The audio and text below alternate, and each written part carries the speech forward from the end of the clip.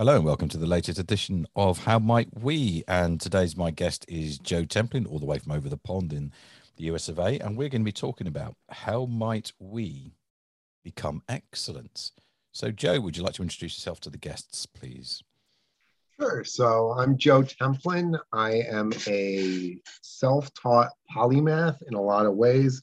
I say polymath as opposed to Renaissance man simply because I can't draw a straight line even with a ruler. As you notice, I've got a little bit of an attitude and self-deprecating humor. Everything's funny. I'm half Irish, so that's the way it is.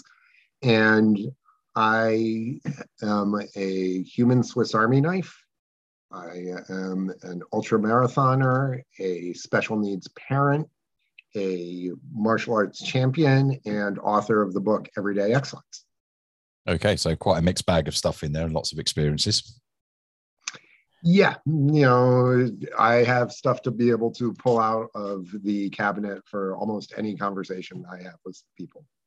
Okay, so that sort of flexibility is held you in good stead, the experiences you've had. Yeah, and also, as some of my friends used to say, I'm the most interesting man in financial services. Okay, and not renowned for full of interesting people, I must admit. Financial services, No. not renowned for it. Okay, so you want to talk about how might we become excellent? What do you mean by? Yes. So the first thing is that excellence is like happiness in that it is individually defined, but there are some consistencies across individuals about what it constitutes happiness or excellence in a lot of ways. So, for example, excellence is partially about the process of improvement because we all start off life as babies. Okay, we can't take care of ourselves. We cry, we eat, we poop. That's about all that we do. We sleep, hopefully. And that is literally how every single human being on the planet has started. Whether they become, the most renowned martial artist on the planet, the greatest writer, captains of industry, Queen of England, they all started from the exact same position. So how do they determine where they want to be, what they want to become, and go about the process of doing that? That is the first critical component in discovering your own internal excellence, because we all have tremendous capacity that few of us even tap. In fact, no matter what I've accomplished, there's still so much more that's within me that I could unlock if I truly invested the time to do so. And every single human being's like that. So first we need to start figuring out, okay, what does excellence mean to me? And for the person who is sitting there trying to get their degree while raising 3 kids, it is being able to pass the exams while at uni and then be able to get that degree so they can build a better life. To them, that is the next step of excellence. And that is a very critical thing. For other people, it might be, winning that gold medal at the Olympics or, making their first $1 million. Whatever it is, the first component of excellence is having a vision to be able to start working towards. And, that vision, as it says in the Bible, people without a vision will perish. If you don't have something really important that you're working towards, you're going to founder. You're going to, find any excuse to not put on the running shoes and go running. You're going to sit there and eat Cheetos and watch The Bachelorette instead of cracking the book. You're going to find any excuse possible to avoid doing the difficult things to become better, simply because that is human nature. It reminds me a little bit. I saw somebody a quote, and I can't remember who this quote came from. I remember where Slow Selling is where I saw them talk about it, and it says those who have achieved in their lives or high performance, their common thing they think they've identified outside of actually knowing where they're going is, you mentioned it a little bit there, is having or completing the habits that other people don't do. Yes. There's a great saying from, I believe it's Ernie Gray, talk they gave 100 years ago, actually, that successful people do what unsuccessful people are unwilling to do. And that is whether it's cutting up vegetables and having those instead of eating crisps, or it's spending 5 minutes every single morning reading so that you expand your mind and spirit. It is truly, as Zeno of Citium said, well-being is no small thing, but is made up of small things. It's those little decisions, the micro decisions, as I like to call them, that over a day compound and determine whether you are better or worse overall, and how many good days can you stack up in a week determines the path of your life, essentially. So go, because what you said, it's not that these people do things that other people are unable to do, it's that they're unwilling to do. I think there's a big difference between those two, isn't there? There's a huge difference. So, for example, I'm a martial artist, and we all start as white belts. We all start, at the very beginning with no skills. In fact, I, being, the klutz that I am naturally, and I was highly, highly asthmatic, so I did not come on in with this immense athletic talent. But we all started and we all learned the exact same basic techniques. We learned to bow, learned how to stand, we learned how to throw a punch and a kick. And that's what they teach you in most places in your first couple of classes, first week, what have you. And then the question is, how often are you going to practice that? So it's just like your basic language if you're a salesperson. How often are you practicing those basics? How often as a musician are you practicing your scales so that you get that basic repetition? And that basic first punch that I learned 35 plus years ago, I still do that punch every single morning, 100 times minimum each hand. And I've done so essentially every day for 35 plus years. At this point, I've thrown over 10 million punches with each hand. I don't have to think about it, but I go back to that fundamental and repeat and build off of it. And that is how I've developed excellence in that space, is starting with the fundamentals and then growing from there. And it doesn't matter what profession you're in. If you start with your fundamentals and master them, then build off of them, you can create excellence. And unfortunately, people don't want to do that because it's too much work and it's not, taking the quick pill and, solving all your problems in 30 seconds. It reminds me a little bit of what we said just before we came online, because this is totally unscripted and we've only just rocked up, not even spoken before. Is there what could go wrong? Loads of things. You can't rewind life, but you can't fast forward it either. Exactly. So, you can't microwave the baby, as we say. I've never heard that. I don't really want to microwave a baby, to be perfectly honest, but so it's not really. So it's a process. It takes 9 months essentially from the start of pregnancy until the time that that baby pops out. So it doesn't matter what you do, you can't accelerate. So you need to just buy into that process. Becoming a very good musician is a process. Climbing the ranks at work is a process. Yeah, there's things that you can do to make sure that you are doing it the proper way and sustainable, comes out healthy, and you're ready for the next step. But you can't jump from step 1 to step 6. Doesn't happen. I would say what you might be able to do is accelerate through that process. Right. But you can't, as you say, you can't jump. And I think sometimes we look at these things we've got like life hacks and hack your way to here. It's always like the quick fix that we seem to be looking at or be given in our lives at the moment. It can be quicker, but it's actually going to be not easier. So one of the things that we used to say is that somebody can be a 5th year agent or a 3rd year agent in their 1st year or in their 5th year. It just depends on how many repetitions that they're getting. So if you're going to have that consistent hard practice, Malcolm Gladwell talks about the 10,000 hour rule, you can squeeze that in, but you're still doing all of the repetitions. My Taekwondo master taught us that to do a technique, you have to execute 100 times. To understand it, you have to do it 1,000. And to master it, you have to do it 10,000 times. So, you can do it once a day for years and years and years and slowly get good. Or you can suck it up and just do it and do it and do it and do it and repeat. So like, let's say that you have a business where you're in sales and you need to reach out to like 100 people to be able to get your sales quota for the week. Well, if you do that and it takes you till Friday to do it, okay.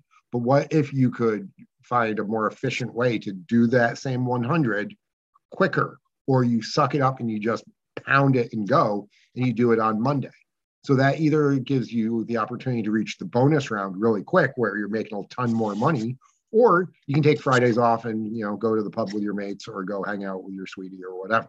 So you get to, discipline equals freedom is one of the things that Jocko Willink talks about. And it's having that discipline to do the hard stuff over and over again quickly so that you're still going to be doing hard things, but you're doing hard things at a higher level. And as such, you're getting the better results. And that is one of the ways to get your excellence. Okay, so we'll go back because I think we jumped around a little bit. So we started off with how might we become excellent, as we said. And the first thing you said is that vision, having that clarity about what it means to you. And so it's happiness, it's individualized. There isn't one definition of success. Yep. Success is contextual without and is individualized. Okay.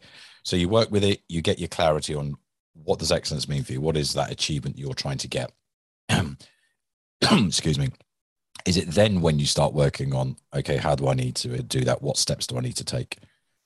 Yeah, because people, for example, join martial arts and they see the black belts and they're like, I want to be able to do that. Or they saw a movie and they want to be able to do all the cool stuff that they saw there, like in Karate Kid or what have you.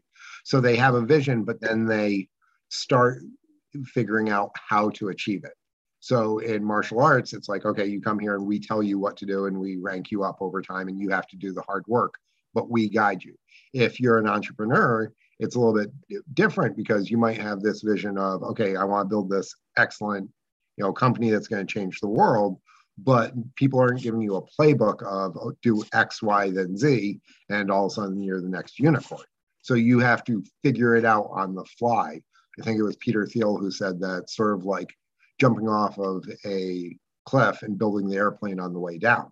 So that is how life is in a lot of ways. So you need to figure out what you want to do, start taking the first steps, even if that first step is right off the cliff and you figure it out on the way, and then doing what you need to build whatever it is that gets you to then fly, whether it is cracking the books and having your study plan and doing the homeworks and all that to pass the test, whether it is taking the time to every morning tell your significant other how much you care about them and having one night a week that's set aside for just the two of you, no kids, and so that you can invest the time to have excellence in that relationship, whether it is taking the time to stand in front of a mirror and look like an idiot while you practice your performance or your speech or what have you, so that you improve in that capacity so that you can be excellent to do what you need to do there. Whatever it is, it's having the vision, then figuring out the plan to get there and executing along the plan.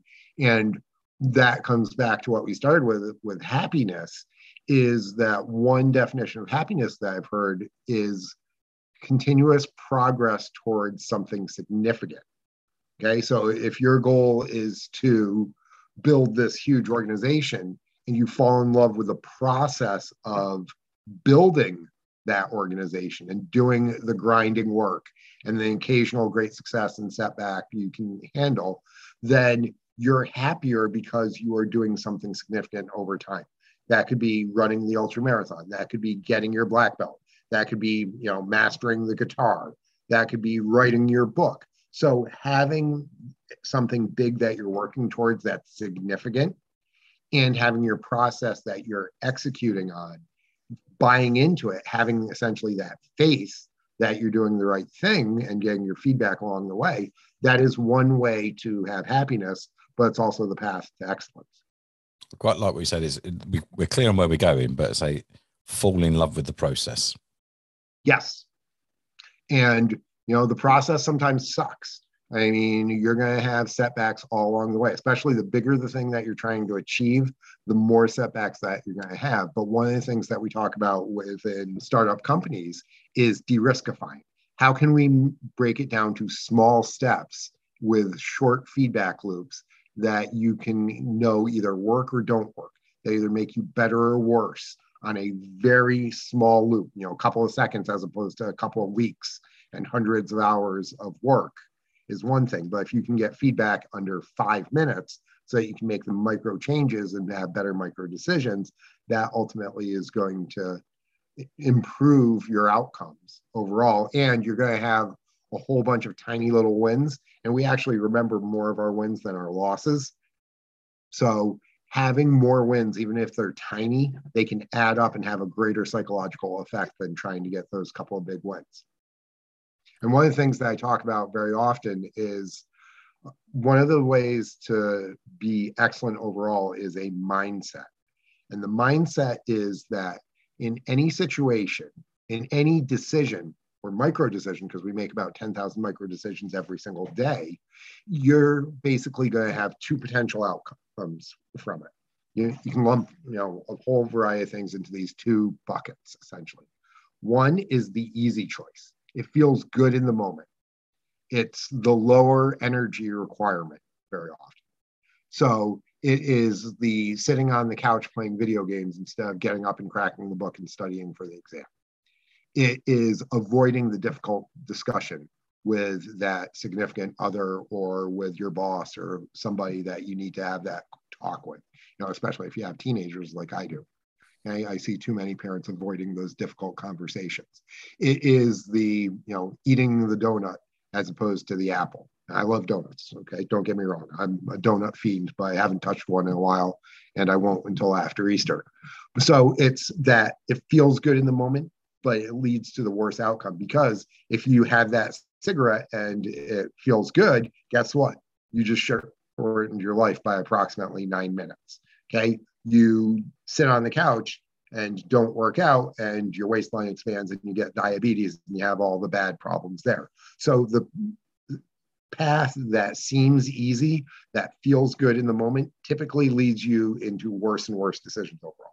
The other group of decisions are the hard choices, generally the right choices. They take more energy, they take more effort. I'm going to crack the book and study and pass the exam so I get this degree and eventually can get a better job. It's I'm going to go run 5 kilometers, even though it's raining out. I know it's going to suck, but it's going to make me better and give me reserves that I can tap into on other bad days. I'm going to pick up the phone and call that one potential client that scares me. Okay. So that moment of fear that I'm overcoming is going to have better results no matter what. Even if I don't get that client, I've still faced that fear, and that gives me more internal strength to be able to make harder decisions down the road. And that's the way that you build up essentially your mental muscles to be able to do the more difficult things. So choosing the harder path as opposed to the easy path leads to better potential choices that you'll make down the road. The problems of a successful individual and the problems of an unsuccessful individual, both of which create stress in their lives. But the person who has $5 million in the bank, as opposed to the person who doesn't have a pot to piss in, guess what? They're making very different choices in life, even though they're both difficult choices that they're making. And their current situation is reflective very often, not always, but for the most part, of previous decisions that they made. So make the best choice at that point in terms of the overall that ends up increasing your potential for the future. So make the more difficult choice now to have better outcomes and an easier life down the road. And so in bringing this back to excellence, in the movie Deadpool 2, Colossus tells Deadpool 4 or 5 moments. 4 or 5 moments is what it takes to be a hero. For us on an individual basis, it's those 4 or 5 micro decisions every day that end up determining whether our arrow is pointing up for the day or down for the day. So there's a book, it's slightly different, but the book about, I think it's Tim Rath wrote it from Gallup, and it's about those interactions and how full is your bucket. And everything we do has a consequence for us and the other people around us. So if we can try and have that positive impact, it's better for us, it's better for the environment, it's better for the people we react to. Very few of our decisions are neutral. Yeah, like almost none of them. It's constant either improvement or decline. And so choosing to do the little things that make you better add up tremendously. One of the examples that I use is that if somebody through their daily choices expends 100 calories per day more than what they consume. So that's a combination of what they eat, what they drink, but also what they're doing. Are you taking the stairs instead of taking the lift? Are you parking, a quarter mile away and walking in? Are you walking to the store instead of driving or taking the tube? All these little things that add up. 100 calories a day is roughly 1 pound per month, which is 12 pounds for a year. For the micro decisions that relate to essentially 100 calories a day. So that is literally 4 or 5 small decisions as to what to eat and, whether to sit on your butt or to take a 5-minute walk. So again, it just seems that there's a common theme around here, except as you say, the mindset is the decisions I make now, every single one has a consequence further down the road. And it's about looking at those consequences over the decision you make now. Exactly. And so Kahneman ended up earning the Nobel Prize in economics for his research that led to thinking fast and slow. And too often we're making that gut reaction. Too often we're making the quick decision that seems easy. And the quick, easy decision generally is the wrong one. And so slowing down our processes, which for somebody like me who's high speed and has ADHD, can be very difficult. But a moment of planning prevents an hour of unnecessary work. Taking a couple of seconds to evaluate a situation before bursting on in can help avoid a lot of negative consequences. So thinking before you speak, pausing before you write that response email, these little things will help prevent the major negative events that severely interfere with achieving your excellence overall. So do you think an important part of what you're talking about there is the ability to create space to respond rather than react? Yes. So one of the things that professional athletes talk about all the time is slowing down the game. And so we need to be able to slow down the game of life. I think COVID in some ways has helped people do that. Yes, because it eliminated a lot of the unnecessary. So for example, before COVID, I was doing a lot of speaking. And so I would have 3 or 4 remote talks per week. And I was getting to the point where I was doing about 2 per week that were going to be scheduled where I'd be on the road. All of a sudden that disappears. So I don't have to deal with the travel and all that. So even though that was a potential negative in terms of the lost revenue and opportunities, it gave me time.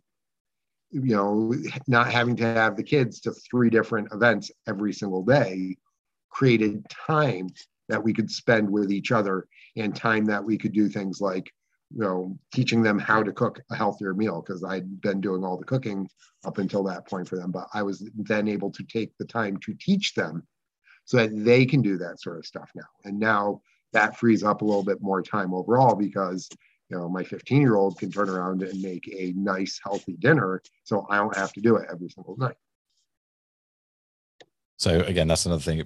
One thing I quite like looking at for people is their capabilities and accepting their capabilities and say, do you want to achieve this? But also, what team do you need around you to help you generate that outcome? So a lot of it we can't do on our own.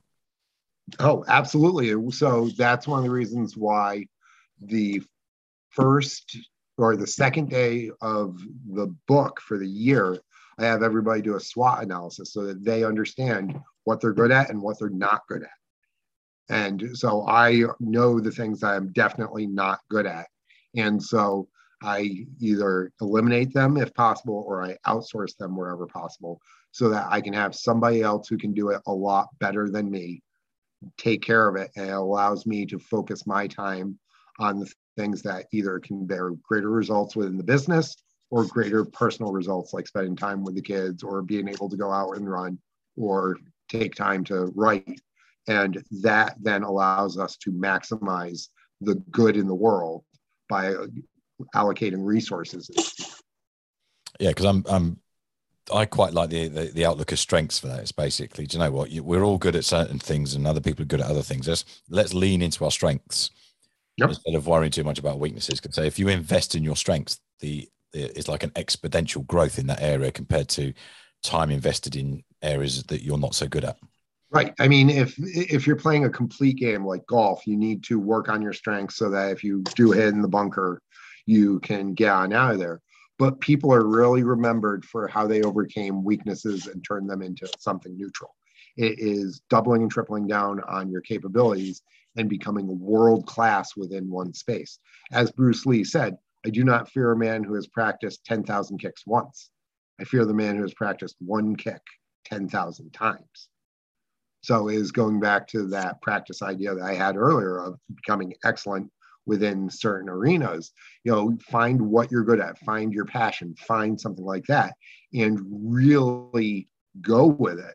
And that's how you can become truly excellent in one area. And the mindset of unlocking that excellence is a cross-disciplinary skill that you can apply to other arenas. Which I think is good, because I think a lot of times we think we learn something in one place and we say, oh, I learned that here, and it just stays in this little box. And the way I look at it is I see much more the life as a sort of a dot-to-dot book. Mm-hmm. So the dots of what I've learned, what I've experienced, and I say, okay, which ones can I draw into this situation? Which ones are going to help me now, and which ones can I pull from? So I see learning as learning, and it's not compartmentalized into any aspect. It's like, okay, these are things I've learned, developed, skills, whatever it is I've experienced. Because you are a whole being, aren't you? You're not a person at work and a person at home. You are a person. Exactly. And so, is that a person who is highly conscientious about their work? Is that an individual who, is known for going above and beyond, or for creativity? Because, I mean, if you're highly creative in terms of how you do one thing, then you probably bring that mindset into other areas. If you are very focused on being a good person in terms of your relationship with your significant other, you're probably going to bring that same sort of concept in some of the things that work in that space into the work environment, or into your relationships with your friends or other areas. So it's being able to build these skills that are cross-functional and applicable in multiple arenas. And that is one of the key tools of excellence, because the discipline to be successful in one space helps out in a lot of ways. The mindset of breaking down to fundamentals, like I did with the martial arts, that turned around and assisted in being able to be successful in business, because I used the exact same mindset. Okay. And then the consistent practice, the doing the things every day that was helpful as an athlete, that turned around and I was able to use that in terms of writing to every single day, whether I felt like it or not, sit down and write. And some days it was good writing, and some days it was not quite so good. I threw most of it in the garbage. But it was that I'm showing up and doing it every single day, and having that attitude that comes across and allows you to be successful in multiple arenas. I think was it Jack Nicholson said, the more I practice, the luckier I seem to get. Exactly. I think that's a good thing. So if you had to sum it up and say a couple, because obviously you've written the book and helping people deliver this daily excellence towards that, what would you say sort of the key things would be, sort of, so everything we've talked about over the last like 30, 40 minutes, where you would put together and say, right, this is sort of your roadmap to delivering excellence? The roadmap is, first, figure out what you want to be excellent in. Get that vision that we talked about. Build a plan, and even if it's a loose plan, even as like Star-Lord says in Guardians of the Galaxy, I got 12% of the plan. That's actually a good start, simply because things are going to change along the way. As Mike Tyson said, everybody's got a plan until they get punched in the face, and life is going to punch you in the face repeatedly.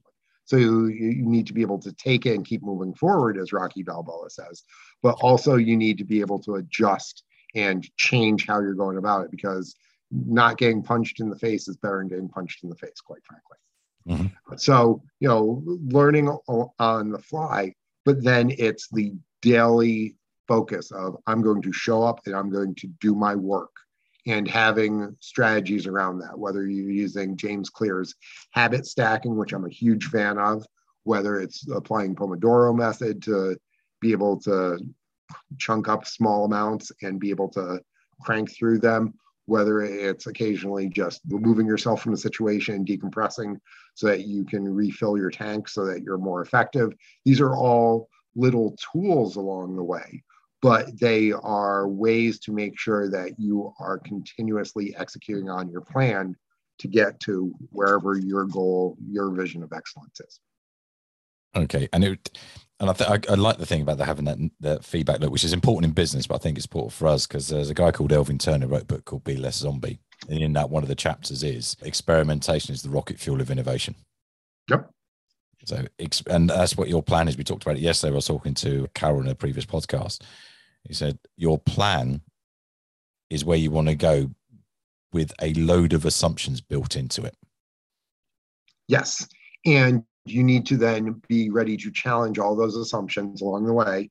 And remember, the river is going to cut through the rock. It's going to get to the place that it ultimately wants to be, even if it has to take detours. And that's the way life is in a lot of ways. The analogy that I use with younger people that I'm mentoring, especially like teenagers like my kids, is if we look at life like it is a giant video game. Okay, and our goal in this game is to get to the castle in the end, save the princess, get the chest of gold and all that. That is the main quest. But we might have to make all these side quests along the way. You might need to go into the tavern and talk to the crazy old guy to find some information. You might need to, go into this, dark side area to get a resource, whether it's a person or a potion or something like that. You might need to go into the tavern and sleep overnight to recharge. Okay.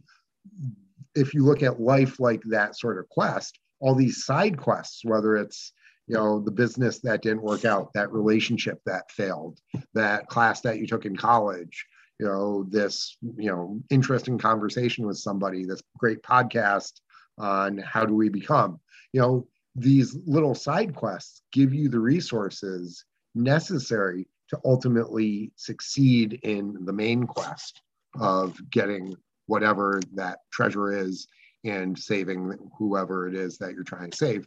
So being able to look at it and say, all right, I didn't waste this time. I was able to be successful in some capacity. And having that attitude is what makes it better off overall. So what did I learn and how can I feed that learning back into where I want to go? I'm sorry, I lost you there for a moment. What did I learn and how can I utilize that new learning to help me move forward and whatever it is? And I think that's the thing businesses are, because we don't look at the successful businesses do that in what they do. They don't look at it as a failure. They say, yeah, it didn't work, which is cool because maybe it wasn't meant to work, but what did we learn that's useful for the rest or in other aspects of the business that may help us? Exactly. So as my father always said, it's, that pearl of wisdom or excellence that you find from every meeting or every seminar that you attend or book that you read or what have you. So you find the pearl, which very often you remember pearls come about from something that is annoying the oyster. Mm-hmm. And so it develops something from it. So if we can find those pearls in every situation, you get enough of those pearls, you can end up having a very rich life. Indeed. So again, it's back to mindset. Exactly. Mindset generates action. Exactly. It's a feedback loop. So you improve your mindset, you improve your action. You do actions to improve your mindset. And you keep that as fresh, and then you just keep your true north, which is where you want to be in the end. Just keep that. You say exactly. And sometimes you might have to, go over a fallen tree or around to the ditch or whatever. But if you know where you're trying to get to and you keep going, eventually you end up there. It's like the sailing, isn't it? They tack for the wind.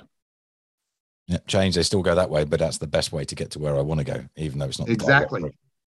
Because the context and the circumstances and what's around us, that's it. And the more experienced, better sailors can read those quicker, understand it quicker, and make the adjustments better. Exactly. And so, ultimately we should all be pirates trying to get that, booty. It sounds like I've never sailed in my life, but I've talked to people who do sail, so I'm kind of using their experiences. I'm not a great fan of getting too wet, to be honest. So I love the water, but it's just too as long as it's over there. No, I quite like being in it when it's not cold, and I live in the UK, so that's not very often. When I learned to scuba dive, it was we dive in and it was like, oh, I couldn't see anything, but I loved the experience because it was really weird experiencing the thing about underwater. I really loved is you experience life in 360 degrees, whereas on the Yes. ground you tend to experience it on the flats. Scuba diving is the closest experience that a human can have to actually fly. I can, yes, especially if you hit a drift. Yeah. And so like you're just there, and as a scuba diver, it is beautiful because you're literally in this alien environment.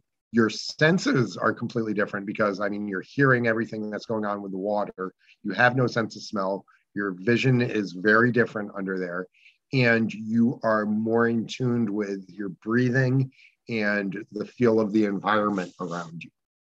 Yes, it's much. Yeah, the sensory experience is different. Unfortunately, I developed sinus problems, so I can't scuba dive anymore because of the change in pressures. Doesn't do me many favors, but it was an interesting, especially the drift dive. The guy told us, said, just imagine you're at the cinema and this is the movie reel, and we Cool. just hit a drift and just followed it, and just whatever happened underneath us is what we watched. It's phenomenal. So basically, it's a lucky dip movie reel. You don't know. It could be a romance. It could be a thing. You don't know what you're going to get, but enjoy the experience along the way. It's great. It's probably As long as it's not Jaws, you're good. yeah. I didn't want the horror movie, to be honest. That's not the one I was going for.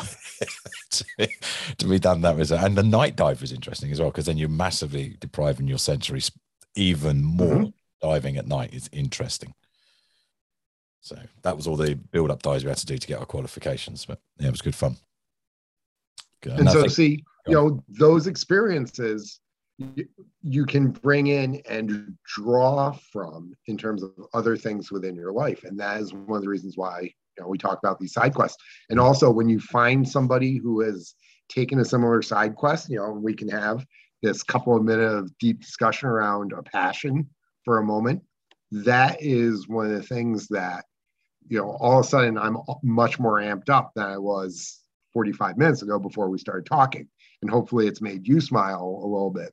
And so we now have not only a shared experience, but also we both have a better feeling that we're going to carry forward through the rest of our day. So this is one of the things about creating excellence in the world is having these small interactions with other individuals where both of them end up better for it, because we're both going to go on out around the rest of our day, and I'm going to interact with probably another half dozen people. You're going to interact with at least another half dozen people. And so we're both in a slightly up pointing arrow for the day. And hopefully that can be shared with these other individuals. And that then creates a multiplicity effect. I mean, and that is one of the reasons for trying to make sure early in the day you're doing the right thing so that your mindset is proper and positive for the entire day. Yeah, that's great. I mean, that really does resonate with that book, How Full Is Your Bucket? And that every interaction you have is rarely, hardly ever neutral. But if it's a negative interaction, it impacts you and the other person. So even if you shout at somebody because you're frustrated, you empty their bucket, but psychologically also damaging your own. So if you look at everything, so how can I fill my bucket and the people around me in every single, again, it's that micro thing, isn't it? And there's another guy who wrote a book about flourishing leadership, and that's the same. Get that spiral going upwards rather than the spiral going downwards. Right. Or it's the concept of lighting other people's candles, because if I can bring light into your world, and I can help light your candle in some capacity, it does not diminish my own, does it?